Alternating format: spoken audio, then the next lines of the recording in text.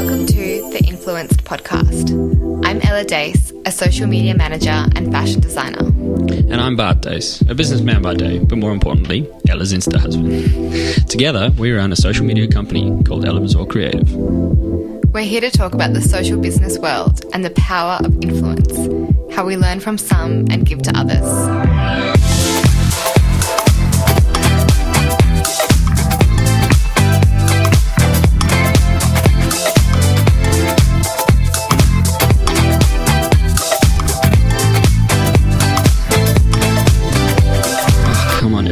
Please put your phone down now. Mate, put your phone down. So today I am joined with Matt from Vaughan Davies Finance. He is actually one of my clients and he helps quite a lot of my clients as well with all of their accounting and finance things, which I am not very savvy on. I've actually had one of you message me say that you would really like some advice for all things small business, how to set up your accounting and finances, how to save money and help with cash flow. So this episode today, Matt will give you all of those tips. He's given me some really good advice, even just with getting some plugins for Xero and what apps I should use for automating different parts of my business. So he has lots of tips and I'm sure you guys will get a lot of value out of today's episode. So thank you so much for joining me, Matt. Thank you for having me. Hopefully I can be some use to you and your listeners. You 100% will. You've already helped me so much just with little things, being like, did you know that you could do this on Xero? And I was like, no. Oh, yeah. Xero is the best. Yeah. It's so good. And just about claiming different things for your business. So you've definitely got a lot of really good advice. Yeah, I think half the issue with people is just they're just too scared to ask questions. And people like me don't have any issues helping. You know, that's why we do it for a job. We actually, believe it or not, we quite enjoy it, even though people can't understand how. So it's ask. Everyone should just learn to ask away and get the answers that they seek. I think so. I think when you're a small business owner as well, you get caught up thinking that you have to do everything and you have to figure everything out on your own when. Especially if numbers are not your strength, then you should definitely ask for help. Yeah, definitely. I can see why people are quite intimidated by it, but they shouldn't be. You know, just try to learn not to do everything yourself and ask people that do know what they're talking about. Yeah. And that's always the best way to go. So would you be able to tell us a little bit about yourself and your business? Yeah, sure. So I started off with an accounting degree and then I did my chartered accountant's course, which was great fun, as you can imagine, working full-time and studying full-time. Yeah. And then, so I worked for some really good firms in Perth, actually, that really taught me some good stuff and put me on the right path. And then after about 10 years experience in the industry, I did see some holes in the industry that I thought needed to be fulfilled, and I wanted to kind of bring some new age thinking into quite a traditional and old school industry. And so I decided just to take the leap of faith and go out on my own, and it's been quite fulfilling so far. It's been an interesting journey with its ups and downs, but definitely worth it. That's so good. And how long have you been doing it on your own for? About 18 months now. Yeah. So about to hit the 2-year mark coming up. So how exciting. Yeah, I know. First 6 months were definitely difficult and quite stressful, but yeah, it's if you've got a good idea and you're committed to it, it's definitely worth it. Yeah, that's amazing. And so now your focus is helping small businesses, right? Yeah, small businesses mainly. So especially people, in their 20s and 30s at the moment. The rave seems to be everyone wants to start their own business. Everyone wants to do something that they're passionate about because it is so easy with things like social media now. You can start businesses and get such great exposure so quickly. The problem is, though, some people are very good at making their product or advertising it, but they just don't know what to do after that and the things to do to turn it from a hobby into a full business that you can support yourself on. So, yeah, hopefully I can help people as much as possible with that. And maybe they'll be the next, Mark Zuckerberg or, or something like that, or next Kylie Jenner. You never know. So what tips do you have for people thinking about starting a small business?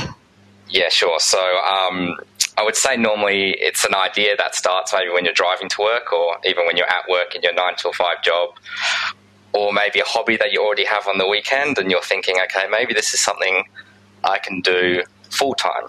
This is something that I'm really passionate about. So first of all, the thing I would suggest is people sit down and really think, is this something that I could do 12 hours a day, 6 days a week for the next, year, and possibly have no real results? And are you ready to really give it a good go? Because it might sound really nice, making candles on the weekend, yeah. but are you prepared to do that? Really do that for all day, every day until you succeed in it.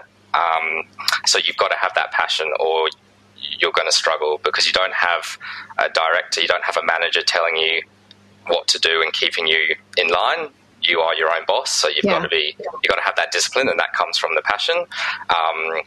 And to have realistic expectations. It's not going to be all marshmallow clouds and rainbows made of Skittles, to be honest with you. And you're definitely you're likely not to be sitting on a super yacht on the Greek islands in 6 months, drinking Cosmos because your business has suddenly taken off. So have realistic expectations that you need to work hard, and it will.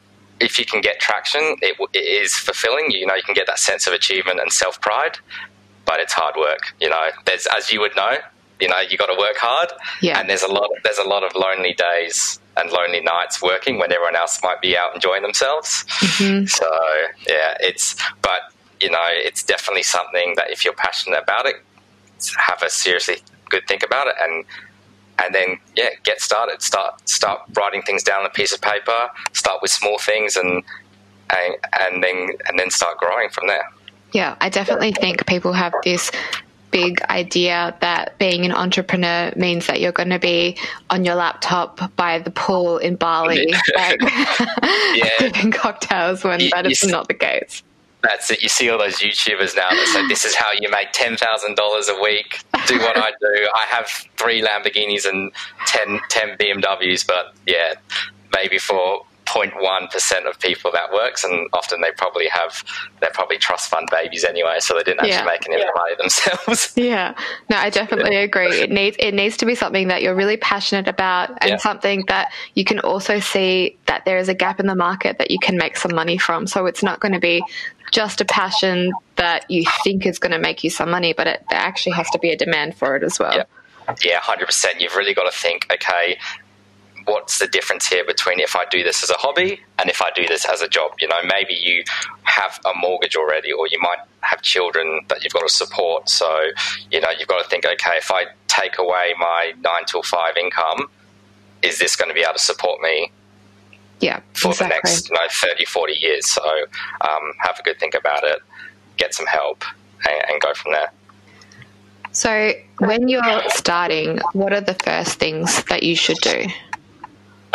So I would say the first thing you should do is start doing the things that you can do yourself. So set yourself some goals. So those can be just business goals, time goals.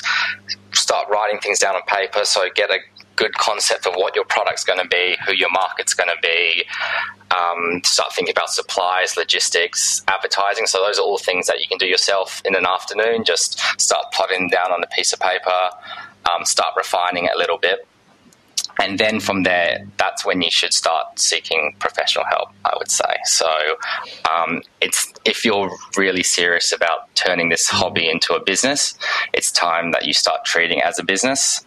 And there will be things that you don't know about, so don't try and do it all yourself, So if we use me, for example, I have no creative side to me whatsoever, as you've probably figured out by now. If someone asks me to draw a stick man, they won't even be able to recognize what it is. So that's why I have you, and you make all my stuff look pretty and lovely, and it's good. viewers can understand it and read it, and it looks great. So I don't even try to do it myself, or I'll just be wasting my time, you know. And I've got better things to do. I know it's best that I work on things that I know what to do, and not try and work on things that I don't know what to do. And it's the same for everyone else. Everyone has their skills that they're good at, and then there's things that they're just not. Unfortunately, there's just things that not everyone's good at. So seek help and go from there. So for instance of a new business, probably best once you've got your idea, it's time to get set up. So reach out to some professionals depending on what area you're looking at. So maybe it might be for advertising, reach out to someone that's in advertising. If it's for accounting and business setup, reach out to a financial advisor or an accountant, and just start going through and seeing which people suit you the best. I agree. Like, I couldn't do my own accounting. That's why I get an accountant.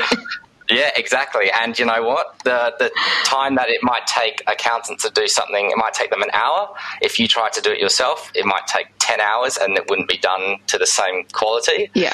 And you could spend that 10 hours doing things that you're good at, like actually servicing your own clients, creating your own content, or even like doing things that you want to do, like going to the beach or hanging with friends and family. You know, don't waste hours and hours doing something that you, first of all, don't want to do, and second, probably can't do either. Yeah. You know, it's all about that opportunity cost and maximising your time efficiency. Definitely. Yeah. We're just going to pause for 1 second because the audio seems to be cutting out a little bit. So I'm just going to stop recording and then we'll press start again. Yeah. Can you just... Is it mine cutting out? Yeah. I don't know why it would be doing that. I'm just going to stop. And then is it like in between when I'm saying words, or is it like after a... Yeah, I have definitely been talking to our accountant quite a lot over the last few days because I know that our BAS is due, but I'm like, I don't know if we have to pay it or what. I have no idea what's going on. It's not my field of expertise, so it's definitely a good idea to get someone else that knows to do all of that. Yeah, definitely. So for sure, you should definitely seek professional help for your accounting and finances. The most frustrating thing I always hear is, why would I pay someone to do this when I think I can do it myself? And that is just the worst thought process to ever have. You know, for some reason, when it comes to financial advice, everyone seems to think they're an expert because everyone's heard something from their neighbour or from a family member or over a few beers at the pub, and then suddenly they've heard it and they think they understand it or they've become an expert in it. Yeah. Which is so frustrating. So, you know, there's small things in life that we will never even consider doing ourselves. So, you know, I would never cut my own hair. Yeah.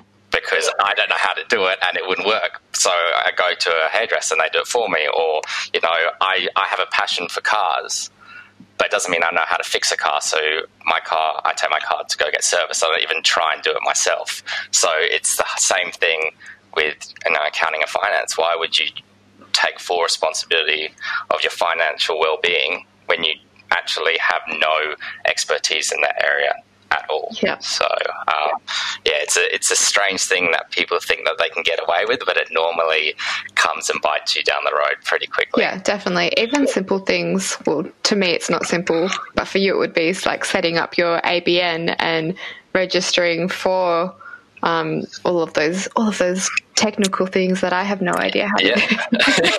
Exactly. So, but then, people just have the thought process that they can just maybe dig their head in the sand and not worry about it and nothing's ever going to happen. But unfortunately, that's just not the case. You know, these things do have to be serviced and maintained, and, you know, higher authorities will ask you questions from time to time and you've got to be able to answer them. So, get professional help and get the right professional help as well. So how do you choose the right help? Yeah, so the first tip I would probably give people is don't pick solely on price. So if you're looking at an accountant, trust me, the most expensive accountants out there aren't always the best, and the cheapest ones aren't always the best value either. So you've got to really pick one that suits what you're looking for. So at the start, I think the best thing to do is not even consider price. Don't even bring it into the early negotiations. You need to pick someone that you feel comfortable with and someone that you think understands your passion and what you're looking for. And then from there you can start discussing prices. So what I would if I was just looking at start a small business, I would contact a few accountants. Normally your first meeting would be on the house, so free of charge, and then just start asking questions when you get there. So any question, big and small, you may think they're stupid questions, but that's how you start feeling comfortable with someone, when you start asking questions and having a general discussion on what you're looking for, what your plans are, what you want to do in 10 years' time, say, and then, have a think about it for a week.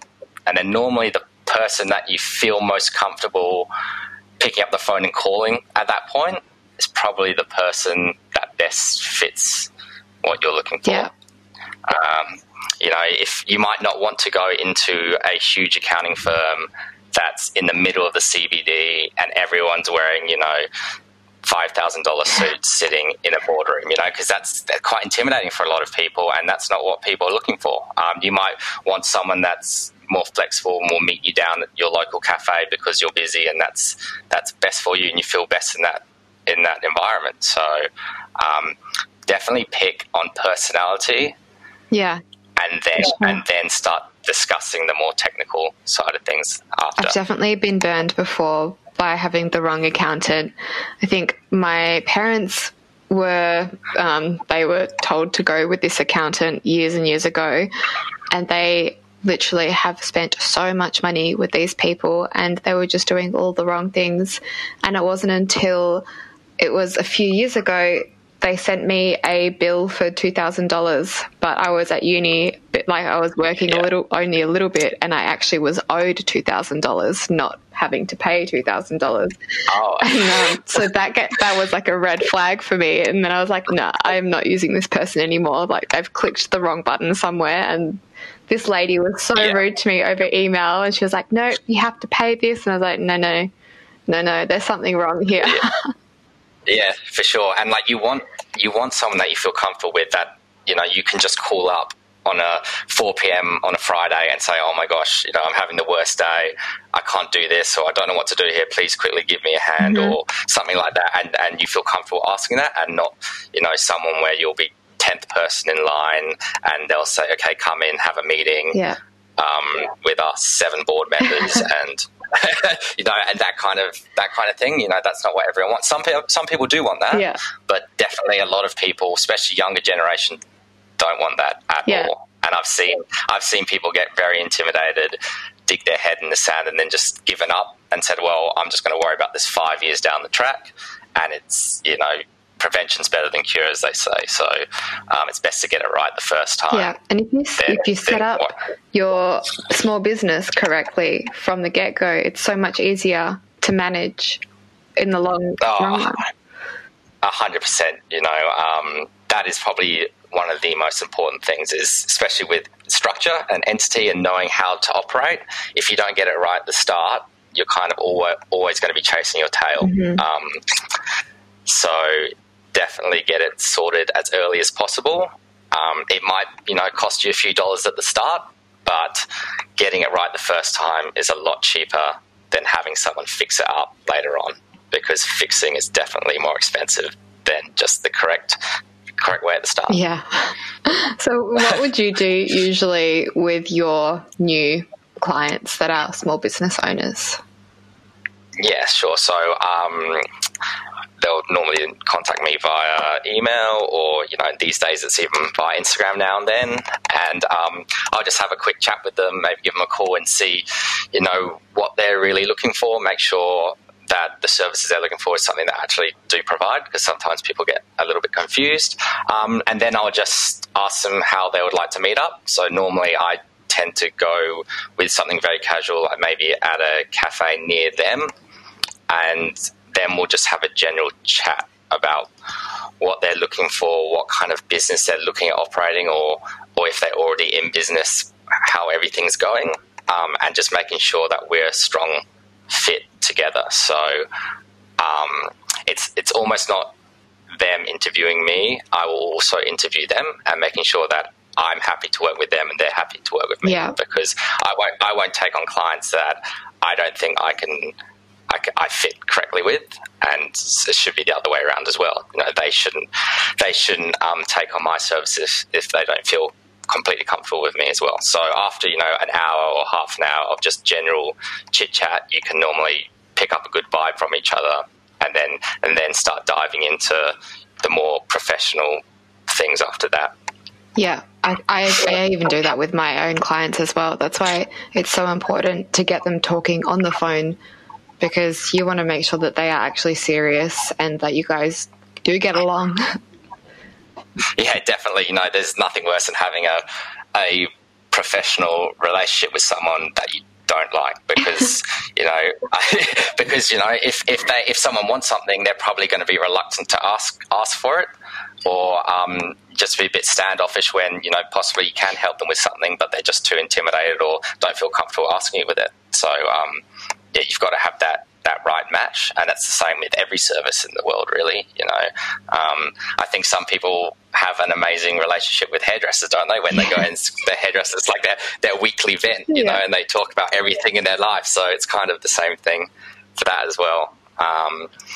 Probably the biggest red flag for me when I am sitting down with a client or potential client is if they want to start doing a lot of things themselves. That causes a lot of trouble. So if they say, Matt, I want you to take care of all of these services for me, but I'm going to do half of it, and then I just want you to do the other half. That's a recipe for disaster. Yeah. That's if we go back to the hairdresser thing, that's like someone saying, I'll do the left side of my head and you do the right side of my head. It's just not going to work out. And often people do it to try and save money, or they don't feel like they want to get rid of, gives control to someone else. But it's just the way it should be. It's how you can provide the best service, and it's the best result for everyone at that point in time. So what would you say are some of your clients' biggest struggles when they're starting out?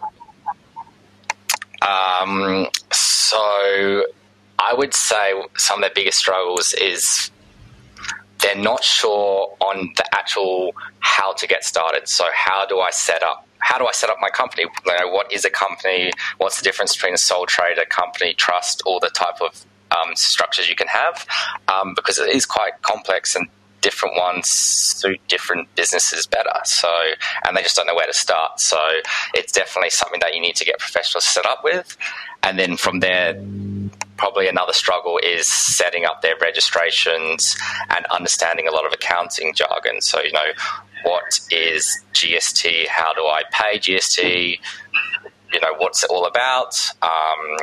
Saying some people want to start paying wages and they have no idea how to do it. Even things like, accounting software. So I use Xero a lot, and I recommend everyone uses Xero. And they just need help to set it up, run it. Maybe they just want someone else to run it for them, which is fine. And just those kind of general things that are quite simple once they're done, but without correct guidance, you just have no idea what to do with them. So would you recommend first talking to a client before just suggesting how they set up their company? Because I know, like you were saying, there are a few different ways you can set it up, but it's obviously not going to be the same for every single person. Oh, no, definitely not. So I know I've had a lot of clients that have been maybe in business for a year or two, and they'll come to me and they'll be set up completely wrong.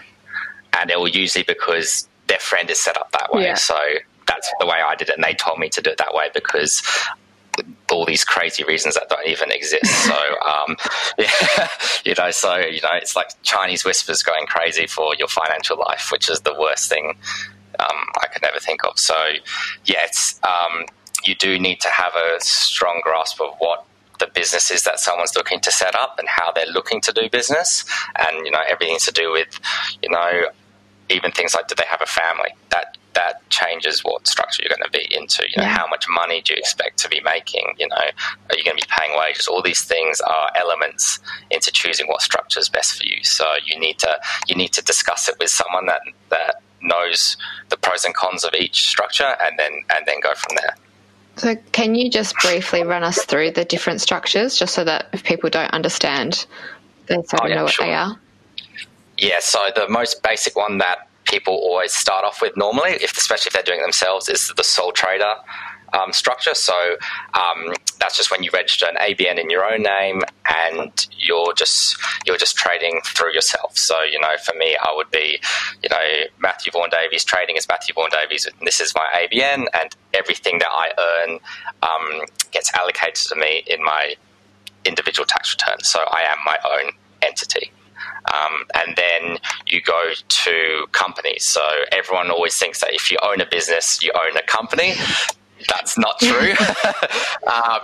Companies and businesses are different things. So a company is normally is when you start going to your higher end of revenue, and there's a few pros and cons with companies that it completely segregates yourself from your business to give you a bit of protection. So we call it limited liability. But then there's a lot of compliance work that comes with being set up as a company. So usually a lot of small businesses are set up in the discretionary trust area, which is kind of I would call it a hybrid between being a sole trader and being a company, where there are quite a few things that you can do for tax planning wise, and you can set it up so that you do have financial protection within your own business, and it's quite a flexible structure. So usually I'm not saying this is the one for, if you're listening, this is not the one for you possibly, but it's normally the one that suits the most people in that small business area. Yeah. So I mean, I don't know how we're set up, but that's all of that. Yeah, exactly. You don't know, but that's fine, because as long as it works, that you've got better things to worry about than knowing about it. That's why you don't do it for a job, exactly. Right? So if you wanted to know, you would be accountant for life. But clearly, that's not your niche. It's not. But you have definitely helped me a lot with Xero. Like that, Xero is a godsend for my business, and I know that for my previous business we used QuickBooks and it was an absolute nightmare. So can you tell us a little bit about why Xero is so good, and why, if you are planning on making some money, any money with your business, you should have Xero? Sure. So Xero at the end of the day is just another bookkeeping software. So it's bookkeeping softwares have been around for since the IT revolution. So at the start, when you're keeping track of all your receipts and your income, it was writing old school cash books or having that big wardrobe of receipts from Harvey Norman or JB Hi-Fi or whatever, and you're just losing track of what's going on. So originally you had all these bookkeeping software where you had to manually start entering in all this information. But then Xero came along, and they were kind of like the new kids on the block, where they were taking advantage of cloud software and the internet, and linking your software to your bank accounts and all those kind of things. So, and as you know, it's just so easy to use, right? It's made for people. It's made for everyday people. Yeah, if you can use it, anyone can use it, right? Yeah. So it was almost like, instead of getting a whole bunch of accountants to make software, they were getting normal people to make the software for accountants. So it just made life a lot easier for everyone.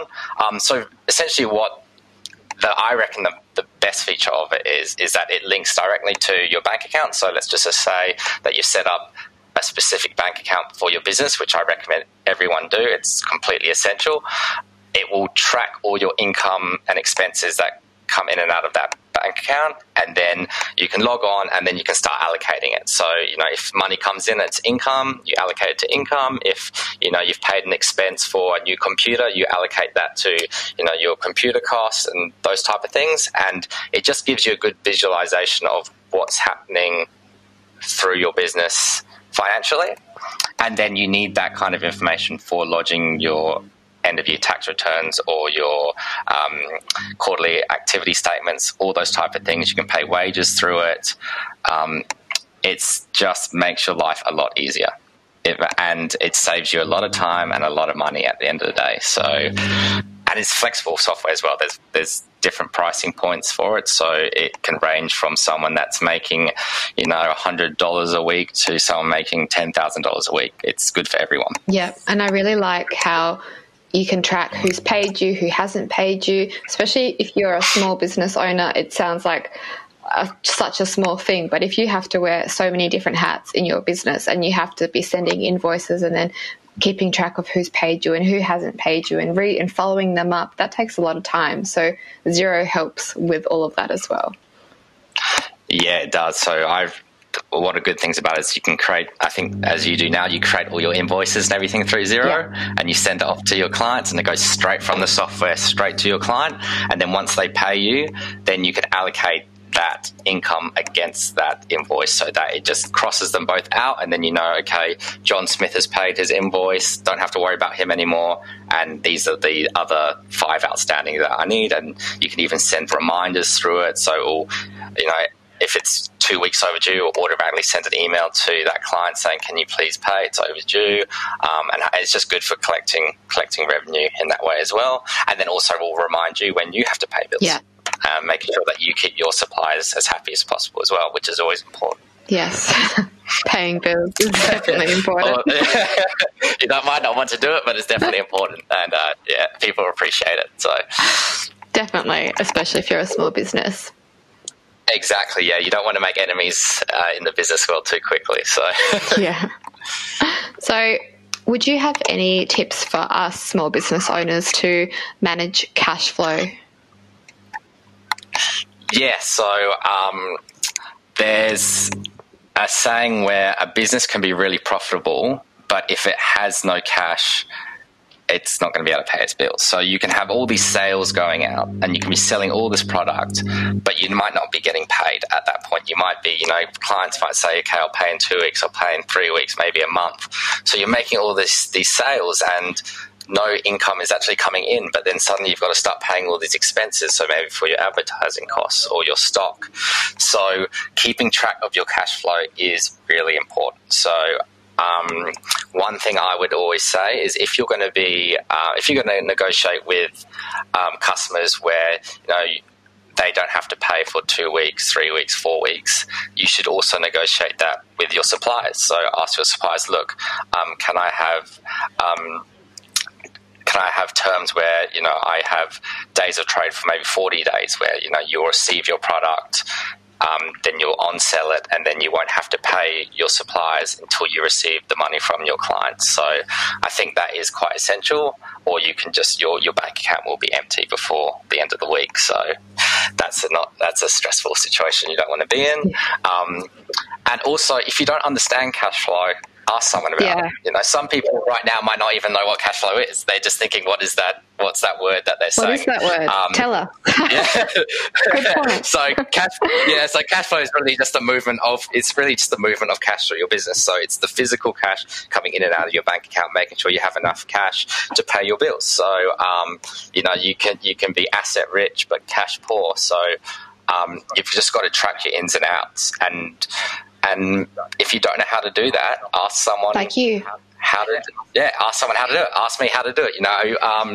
You can even start running. You can run cash flow reports through Xero if you've got Xero set up, and it will tell you, okay, every week you might be making a lot of sales, but your cash is decreasing. How is that possible?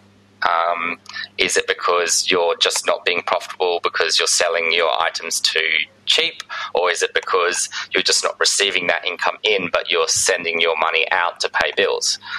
All those type of things need to be looked at, especially if you have financial obligations, like you need to start paying a mortgage, or you have loans somewhere, or your car loan, those type of things. So you want to make sure you've got a good supply of cash coming in every week or every month to fulfill your obligations. Yeah, and it's good. That's what a profit and loss statement, is that right? So yeah, there you go. There's a misconception. yeah. See, I don't know. So you can. So profit and loss can be run on a cash basis, which would somewhat track your cash flow, or on a accrual basis, which means that you might sell something for $10,000 and not receive the cash, but on your P&L it will say that you've made $10,000. Have you really made it if you haven't received it? That's that's up for debate. So, so there you go. So you might look at your P&L and think, I've made $1 million this year, but have $0 in the bank. Where is it? Yeah. And that's doesn't sound too much fun to me. That's when we need to go talk to you. Yeah, that's right. And then we'll find out where all the missing cash is. So I think a lot of people struggle. I think even I was talking to you about this previously, that they just go to the accountant that say that their parents have used, or that their family accountant, they don't go to the one that is right for their business. So can you talk us through a little bit about changing accountants and why that could be so beneficial for your business? Yeah, for sure. So the common thing we hear is, my parents use these guys, so I'm going to continue to use these guys, which is okay. Like, that's not the end of the world, but they may have been a client for 30, 40 years, and what the services that they're being provided, it might not suit you. Or maybe the service that they're actually being provided is not very good. They're just legacy clients, so, that's the way it's always been done, so that's the way it's going to continue to be done, which is quite dangerous. Definitely, just because your parents or your friend or someone goes to this person doesn't mean that they're the best. It just means that that's who they go to. Maybe they should start looking somewhere else as well. So I think the thing that scares people the most, especially when they're already engaged with someone, is, I don't know how to change. Like, is this going to affect me? Am I going to lose lots of money, or is my new person going to understand me?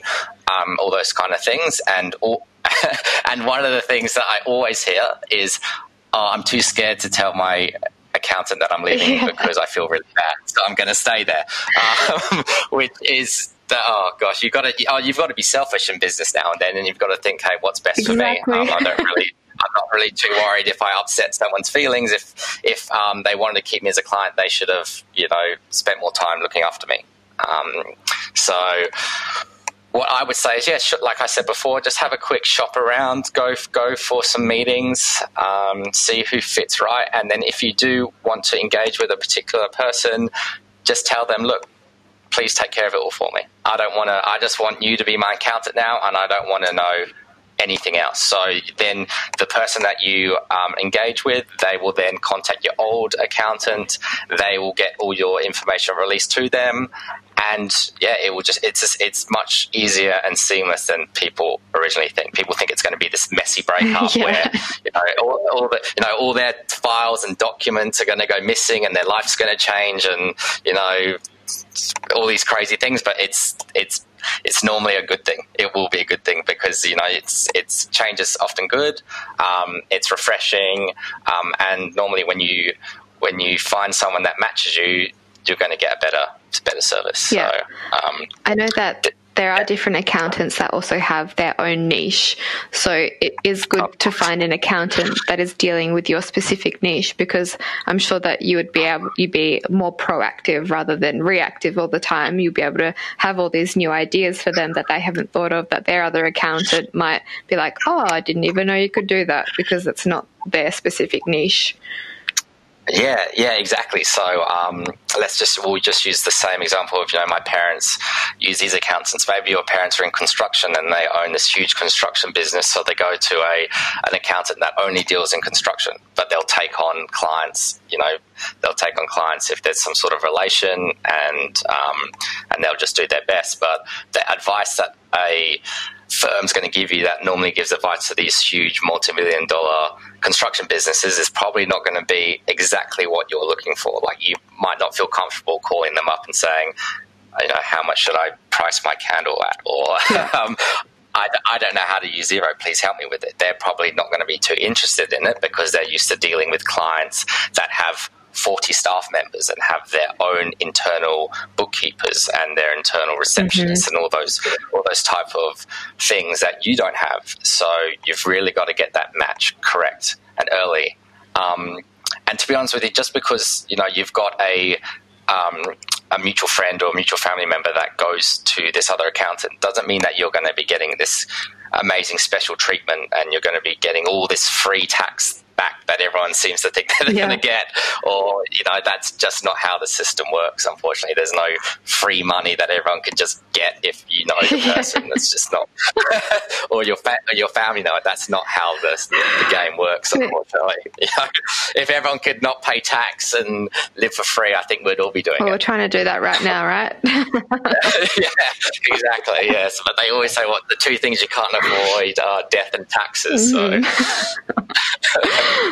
let's talk a little bit about some of the common mistakes and misconceptions that small business owners think or make about tax. Yeah, okay. This will be a fun one. So there's a big difference from when you're, say, a salary employee and then you start your own business. So the main thing is when you're a salary employee, let's just say you're on a contract and your annual wage is $100,000. For some reason, people seem to think that when they look at their bank account at the end of the year, that they would have received $100,000 in their bank account. That's not how it works. Really? Yeah, I'm sorry, that's not how it works. Your employer would have taken money out of that $100,000 already and prepaid your tax to the ATO. So normally, let's just say it would be probably around $70,000 you would have physically received, and the other $30,000 has gone to the ATO already. So then when you lodge your tax return, you have a few deductions here and there, and suddenly you're maybe getting, $500 back in tax. And everyone's excited and everyone's happy, saying, oh, great, I got tax back, I've made money. Well, you haven't really, because you've already paid 30 and then you're only getting 500 back. So, you've still paid a lot. And that's fine. That's the way the system works. So that's okay. But then when you start your own small business, through the whole year, you're not paying any tax. Every dollar that you receive is a dollar going in. Every dollar, that you earn is a dollar going into your bank account. So when you lodge your tax return at the end of the year, suddenly you have to pay that $30,000 that you, for some reason, weren't paying when you're an employee, and you're not quite sure how that works. So you're wondering, why am I having to pay tax when my friend got tax back? That makes no sense to me. When at the end of the day, the amount of tax that you're paying is probably exactly the same. It's just being paid. The timing of it's different. So the thing I just hate hearing when I said, well, why do I have to pay when my friend got a refund? They're completely different situations. And if you've earned the same amount of money, you're paying the same amount of tax. That's how the system works. So there's no huge winners or losers in the system. Everyone's on a level playing field. So that's my pet peeve that I hear all the time, and it takes a while for people to let it sink in. So what could another issue be? I think especially, we live in Australia, things go pretty well most of the time. We've had a good decade of economic prosperity. People always seem to think that if things are going well, they will always go well. So if I had a great year of sales, I'm going to have another great 3 decades of sales. So every dollar that they earn, they think, oh, okay, I'm just going to go spend it because I know I'm going to earn the same amount of money, if not more, next month or next year. And look where we all are now. It's not the case right now, is it?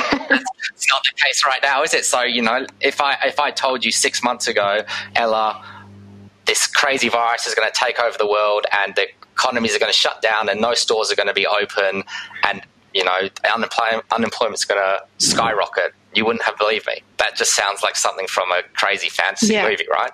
So I tell you right now, there's a lot of people that have been earning very good money for 10 years and have $0 in the bank account right now because they've always assumed that things are going well now, they're always going to go well. So what is the old expression? It's like save for a rainy day. I think that's one thing that everyone needs to... Yeah, it's been a rainy month and might continue to rain the rest of the year, unfortunately. But we'll keep our fingers crossed. Yeah. And then probably another thing that I've seen recently, especially with the whole trend of people turning their little passions and ideas into businesses, is losing track of converting their lifestyles from it being a hobby to actually now being their business, being their full-time job. You can't wing it and go half into it. You're either in or you're out. Or maybe they'll start selling a certain product and it's not going so well, so they'll lose interest. So they'll think, okay, well, maybe I'll start selling this other product because I see someone else is doing well with that, and then that didn't work out, so I'm going to keep changing my business plan. And then suddenly, instead of really focusing on selling this one product, suddenly you have 20 products that you haven't put much time into, and they're no good. Yeah. So, if you don't have a strict business plan at the start and you're not sure about it, don't start it. This goes back to something I always talk about, is doing your research first. And so many people skip this step, but it's so crucial to your business to make sure that there is a demand for your product, that you're actually solving a need, and your product, your service is a solution for someone. It's not just something that you think is a great idea. Yeah, 100%. So especially with the world of social media now, you see all these, people selling these, little products and making all this money from it, and they've got influencers going everywhere selling their products and all this kind of great stuff. So you think, okay, I can do that. Well, the thing is, someone's already doing it, right? So unless you can do it better or a lot better, you're just going to be trying to fill a market gap that's not there, because someone's already doing it and someone's doing it very well. So unless you have an idea and you know how to do the idea well, or have a very strict plan on how to do it, you're just going to be wasting your time, effort, and money. You're just going to be throwing money away into a dream. That's what you're doing. You're dreaming that it's going to be, you're going to make thousands of dollars selling this little product because you saw someone, in America doing it, or maybe someone next door doing it.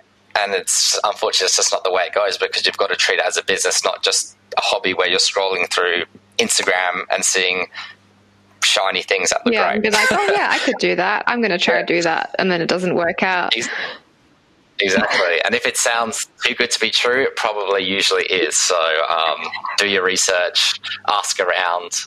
And you might be doing research for 12 months before you start. And that's okay.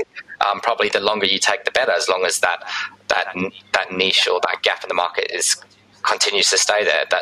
Then you're not really wasting your time. Yeah, and I think as much market research as you can get about your customer, who you're talking to, how to talk to them, that's all really valuable information. Yeah, sure. Especially if you have an idea and you start asking around about it and people get excited to hear about your product, then you've probably kind of got something that's worthwhile. So I think probably one of the biggest things that you hear is that I don't know how to lodge my tax. Because if I had to do it right now, I wouldn't know how to do it. I would call you. Yeah, for sure. So if you don't know how to do something, don't try and do it yourself, please. There's a lot of people out there that are willing to help you if you just ask, and don't bury your head in the sand and think, okay, I just can't be bothered doing this right now. I don't want to do it. Or, my friend hasn't lodged a tax return for a while, so I'm not going to do one either. It will catch up. It will catch up with you, and in lots of ways. So first of all, financially, it will catch up with you. You might spend all your money, and then suddenly you have to lodge 5 years of tax returns in one go, and suddenly you've got to pay 5 years of tax that you don't have. So that can set you back years and years and years of being, financially free. And then also, people just get this crazy thought process that if I hear that my friend's not lodging a tax return, I'm not going to do one either. My friend gets away with it, so I'm going to try and get away with it as well. And that's all good. Good for you. That's it's illegal, but if that's what you want to do, that's what you want to do. But you might be earning all this money, and then you think, great, I've earned a lot of money this year and last year and the year before, so I'm going to go buy myself a home or a nice flashy car. So you go to the bank and say, look, I want to go get a mortgage or a car loan, and they'll say, okay, that's great. Where are you getting all your money from? Can you please provide us with, so many years of financial statements or tax returns to prove your income source, and you don't have any of that. So then you've got to go pay someone in one lump sum to do it all for you. Normally your record keeping is terrible because you haven't either done it yourself well, or you haven't asked someone to help you with it. And then you'll probably get rejected because you suddenly have this huge tax debt that you have to pay before you can get finance for your luxury items. So you're actually in a worse position than normal, and it's all just on that thought process that, my friend didn't do it, so I'm not going to do it. And then people get really upset that they have to pay all this tax. Exactly, and then they just go back into the whole thing. Well, so I've had that before, and the reason I was using 5 years is because it's fresh in my mind, but I had to do this for something. They ran a very successful beauty business, and they were trying to get away with a few things, and they came to me through a referral from another friend, and she said, Matt, I need your help. I want to get this Mercedes, but I need to provide all this stuff, but I don't want to pay any tax. Okay. So what they're really asking me to do is prove that they're making lots of money, but also no money, so they don't have to pay tax. Yeah, right. So you can't have it both ways, can you? So I was like, well, you're either making money or you're not. Which one's it going to be? And yes, if you want to get this car, you have to fulfill your legal obligations first before you can go buy your luxury items. And if she did everything by the book from day one and consulted me, and I set her up with a nice, lovely plan, and she said, Matt, in 5 years, I want to get this Mercedes. How do I do it?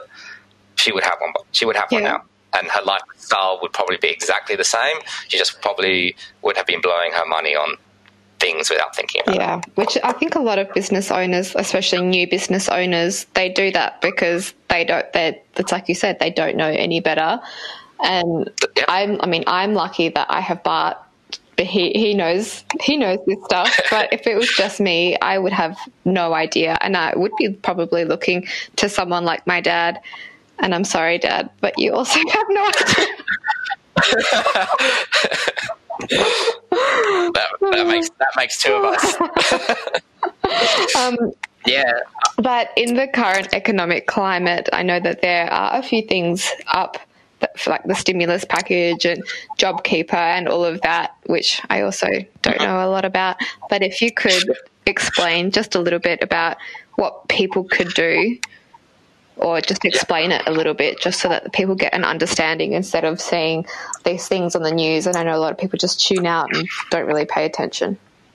Yeah, sure. So I think this whole, epidemic that's going on at the moment, it's financially bad, but it's also just bad for your well-being as well. Some people are just feeling really down about it. They feel like, business isn't going well, they've lost their job, and they're the only ones that are suffering, and they feel helpless. But something that is good to think of is that everyone is in this together. Everyone is in the exact same boat for this. There's hundreds and thousands of people that have been let go from their jobs, or their businesses have had to close, and it's absolutely no fault of their own. They could be the best employee or have the strongest business, but if you legally can't operate, what are you going to do?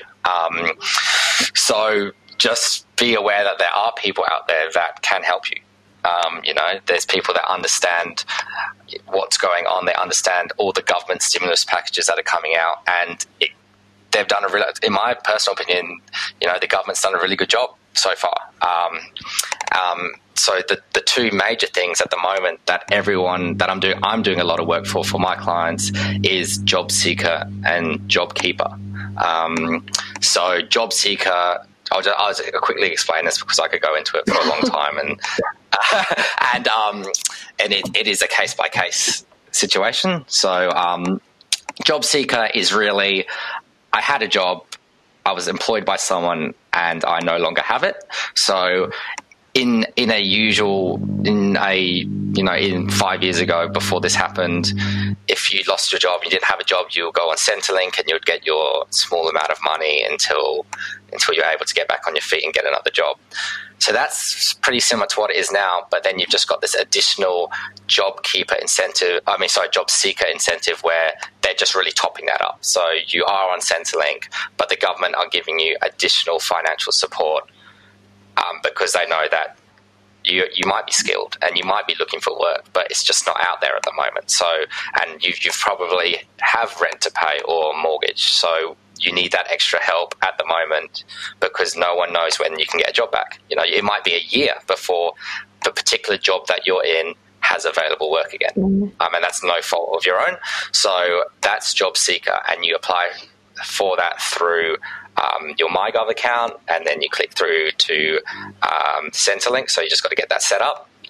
And I've gone through the process with a few people, and it seems quite simple and it's quite effective. So it's almost just one click of the button. You're registered, they'll contact you, and then it just happens. And I think the first payments are beginning tomorrow, I believe, the 30th. So that's good.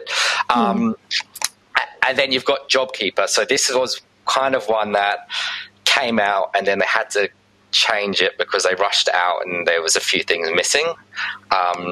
So this is for two types of people. So if you're a business owner and you have employees, this is a subsidy that is going to get paid to you by the government and then help you pay your wages for your staff. So it's keeping more staff in jobs. So more people can stay on JobKeeper and continue to work, then not work and go on Job Seeker. So it's good just for businesses to continue to operate, keep as many staff as you can. So it's $1,500 a fortnight at the moment. So if your employer has registered for it, you have to get that money. So that comes straight down to you no matter what.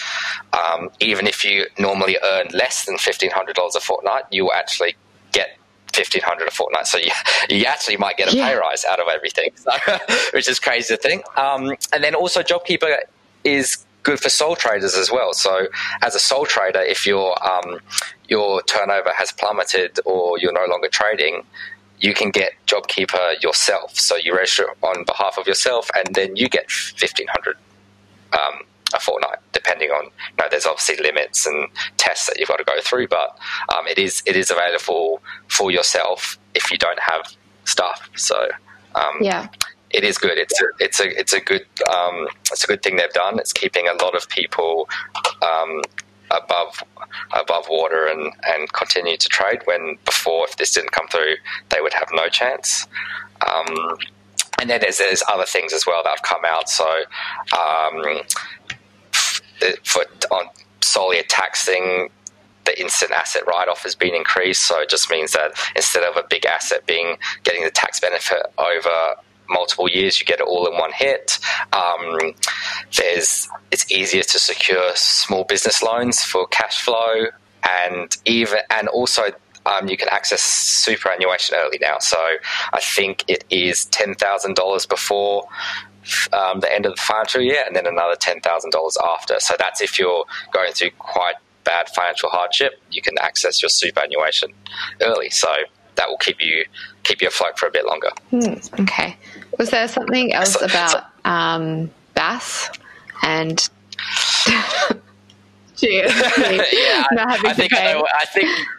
I think I know what you're talking about. Yeah, so they are being good. So for your ATO commitments, from your tax returns to your BASs to paying your GST pay as you go, all that kind of stuff, they are being very, very flexible. So extensions are going out across the board for everything. Even if you can't even fulfill your obligation before that extension, they're providing people with low interest or no interest payment plans, which is unheard of. Normally that's a great money making scheme for the ATO, but they've even said, look, it is what it is at the moment. Everyone needs help in this situation, so they're helping. Again, that's all just too much for you to understand and comprehend, call up your accountant and say, look, help me, I need help. Please review my situation. What can I do to defer as much payment as possible? If when in need, always ask for help. Definitely don't spend days and sleepless nights trying to figure it out yourself, because you'll probably just make yourself go crazy. Yeah, exactly. So I think we have to wrap it up a little bit, just because we're going on for a long time, but you have given us so much value, and I hope that's helped quite a few small businesses. If you do have more questions, then get in touch with Matt. Where can people find you? First point of contact is always normally email, so feel free to email me. I'm sure we'll put the link somewhere so they can see my email. Easier than me to say it out loud. And then also through Instagram, people love to use Instagram now to contact people. Yeah. So contact me through Instagram if you want, and I'll contact you as well. Even if, so I'm located in Perth, but if you're located somewhere else, that's completely fine. You know, work can be done remotely as well. So don't feel intimidated if I think you're in Adelaide at the moment, are you? Mm-hmm. Yeah, so if you're from Adelaide and you're down the road from Ella, feel free to contact me. That's fine. But if you're in Perth, there's no contact me. We can, I would say we'll catch up at a cafe, but unfortunately that's not possible at the moment. But maybe down the line, I'm assuming that can happen. Just get in contact.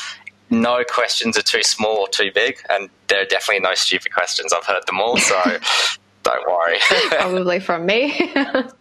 Yeah. You say we're wrapping it up, but you'll be talking to me for the next half an hour asking me stuff.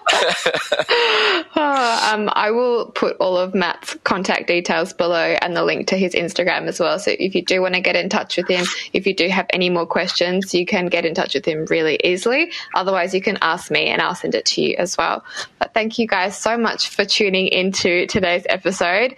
And hopefully Matt has been able to give you some insight into what you guys can do.